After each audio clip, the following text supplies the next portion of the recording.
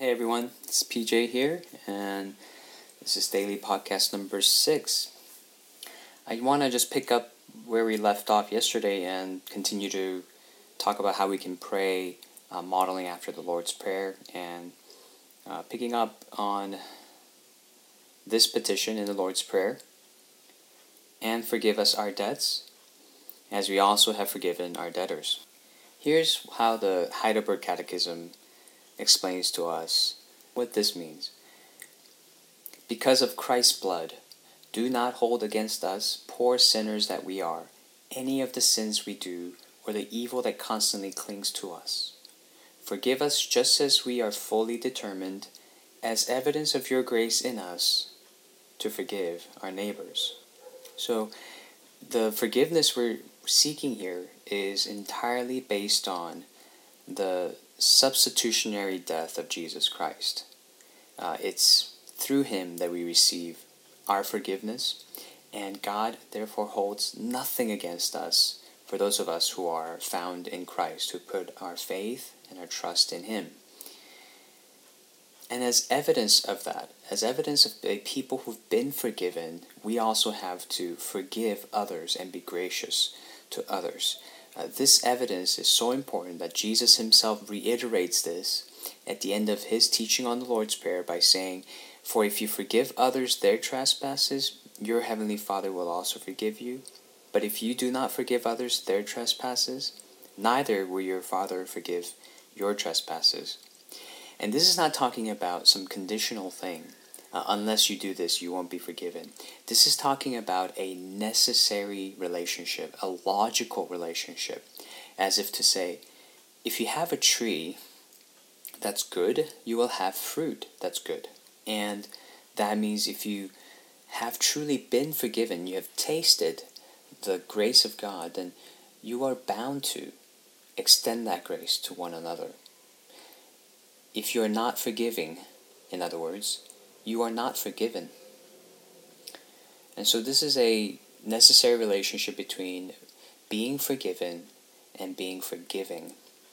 And this is an essential part of the Christian life. This is a constant thing we have to exercise, breathing in and breathing out every single day as we come to our Heavenly Father for his grace, for his forgiveness found in his Son, and tasting that grace to the degree that we then are able to go and share that grace with other people. Because we live among sinners. We are sinners who live among sinners, and we're bound to be hurting each other. We're bound to be offending each other. And God's answer to that is not demand perfection from one another, but extend grace. Extend grace. And this is how any church will actually function. Not by appearing perfect, not by being sinless, but by being gracious to one another. And then the prayer moves on to this petition. And lead us not into temptation, but deliver us from evil. And here's how the Catechism teaches us on that. By ourselves, we are too weak to hold our own even for a moment. And our sworn enemies, the devil, the world, and our own flesh, never stop attacking us. And so, Lord, uphold us and make us strong with the strength of your Holy Spirit, so that we may not go down to defeat in this spiritual struggle, but may firmly resist our enemies until we finally win the complete victory. This part of the prayer gives us a very realistic picture of our world. Our broken world that is still filled with what only this objective term can describe: evil. The Greek word poneros actually can also be translated evil one. So this can actually mean deliver us from the evil one. And this is something Christians may not come to terms with on a regular basis, but there is an enemy out there who is against us, and the primary intention of this enemy, more than doing physical harm to us, is to draw us away spiritually from the Lord. And that means taking away our assurance of salvation. the assurance of our forgiveness, the assurance of God's love, causing us to doubt, causing us to fear, causing us to feel distant. That's ultimately what he's trying to achieve, beyond perhaps the caricature that our culture sort of has of demons or the devil in the horror movies. In fact, I think if that were to actually happen today, people would run to churches and start believing. I think the serpent was crafty, right? And the craftier way of pulling the people of God away from God would be to get to their hearts, to get to that relational core of putting doubt and putting fear and putting guilt on their hearts. And as Scripture teaches us, and as the Catechism reiterates, we are powerless to resist the enemy on our own. We have to rely upon our Savior. He is the strong man who binds the enemy and brings us our victory. And the first weapon against it is prayer. Jesus teaches us here to pray, to be delivered from such evil. So we would always rely on His strength and the strength of His Spirit that He gave us, so that we would not remain in defeat, but we would win in this spiritual struggle, in this spiritual battle that we're going to be engaged in throughout our lives. And again, this is also under the umbrella of the prayer, "Your kingdom come," because when His kingdom does arrive, His enemy will be defeated once and for all, totally and finally, and we will be also delivered totally and finally as well. And then there's the conclusion to the Lord's Prayer. And what does that teach us? "For the kingdom and the power and the glory are yours forever" means, according to the Catechism, we have made all these petitions of you because, as our all-powerful King, you are both willing and able to give us all that is good, and because your holy name, and not we ourselves, should receive all the praise forever. This is reminding us that the encouragement from our prayer, this type of prayer, this structure of prayer, this posture of prayer, keeps our hope in the Lord. That's the encouragement. Our encouragement is from God. And our praise of Him, our acknowledging His power and His glory. Sometimes we can walk away with the assurance God will answer our prayers. And that's a good assurance, but I would say even a greater assurance than that is that we walk away from that prayer with a person who's just heard our prayer, the person who is all wise, the person who is all good and all loving, and He will never forsake us nor abandon us. He is always with us. The ultimate encouragement in prayer, therefore, is not what God will do as an answer to our prayer, but God Himself. He Himself is the greatest answer. His presence is the greatest answer. His love is the greatest gift. And our relationship to Him is the thing to be most cherished in our time of prayer. And that is what makes our time in prayer so sweet. There's a wonderful hymn called "Sweet Hour of Prayer," and there's a lovely verse in there that goes like this: "Sweet hour of prayer, sweet hour of prayer, the joys I feel, the bliss I share, of those whose anxious spirits burn with strong desires for Thy return. With such I hasten to the place where God my Savior shows His face, and gladly take my station there and wait for Thee, sweet hour of prayer." I hope you take your burdens, your anxieties, your fears to the Lord in prayer.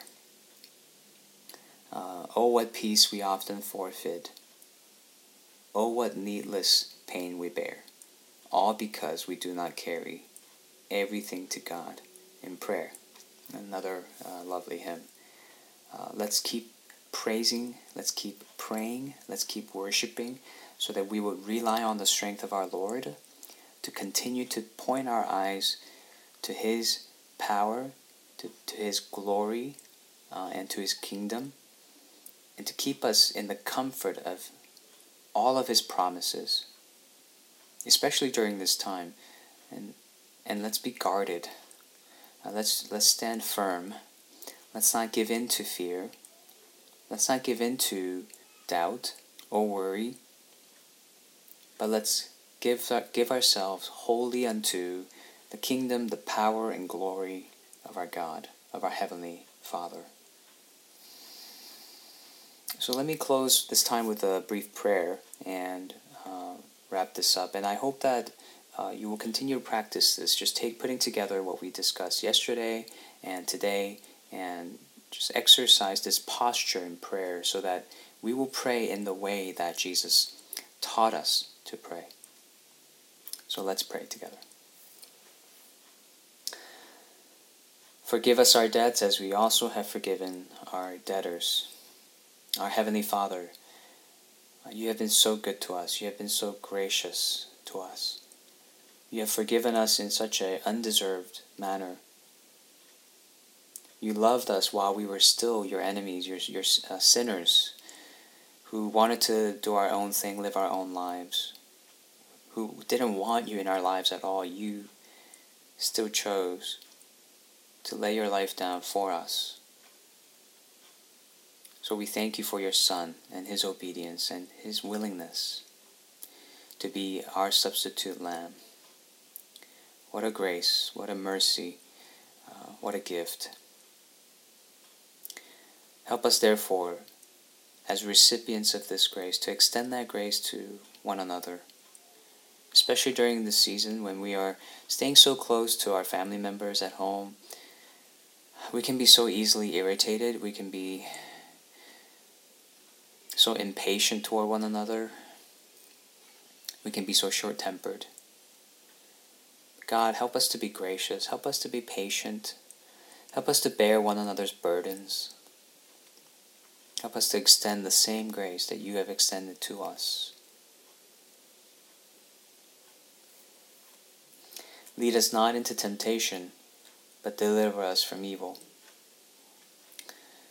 Father, you know, even as your adopted children, we struggle to resist the temptations that tempt us in our old ways, that bring back our old sinful habits and temperaments.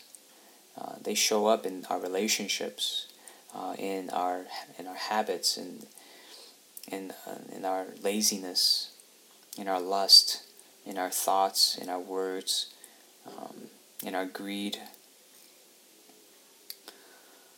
Lord, convict us of our sins so we can readily confess them to you, but also help us realize that there is an enemy out there who is constantly trying to tempt us.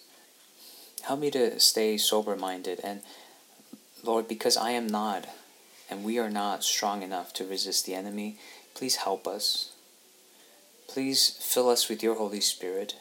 Please equip us with the whole armor of God, with your truth, with your word, with the assurance of your salvation, with your gospel, with faith, so that we would stand firm against the enemy.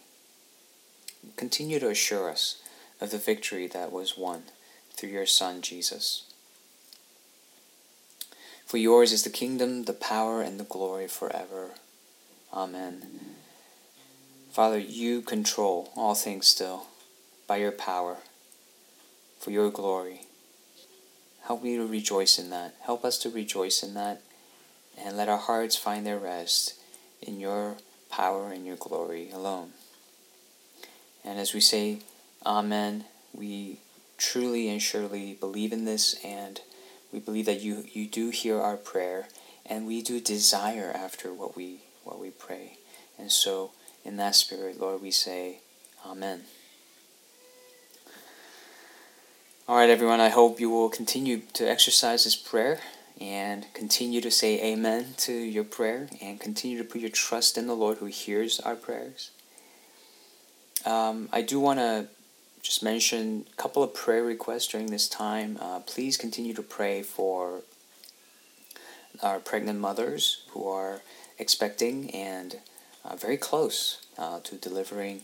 I'm sure that just a lot is going on, just emotionally and physically as well. Let's just pray that God will not only be with them just in the physical level, just strengthening them, but also guarding their hearts and their minds in His peace and watching over them and the baby as well. And also please lift a prayer for those who are living alone during this time, our brothers and sisters who are living alone, who could really be struggling with loneliness, the feeling of isolation. Let's pray that God would comfort them. God's presence would be even stronger, more palpable to them during this time. And of course, let's reach out to them, whether it's a phone call, FaceTime, a text message, or just interacting together during community group. Let's reach out to one another. And yeah, I do look forward to joining with the Duluth Community Group tomorrow over Zoom. It's open to everyone, so feel free to join us and look forward to fellowshipping. We'll catch up and see how everyone's doing, check in on one another, try to have a little fun, have a casual conversation, and also pray for one another as well. All right, I'll see you all then.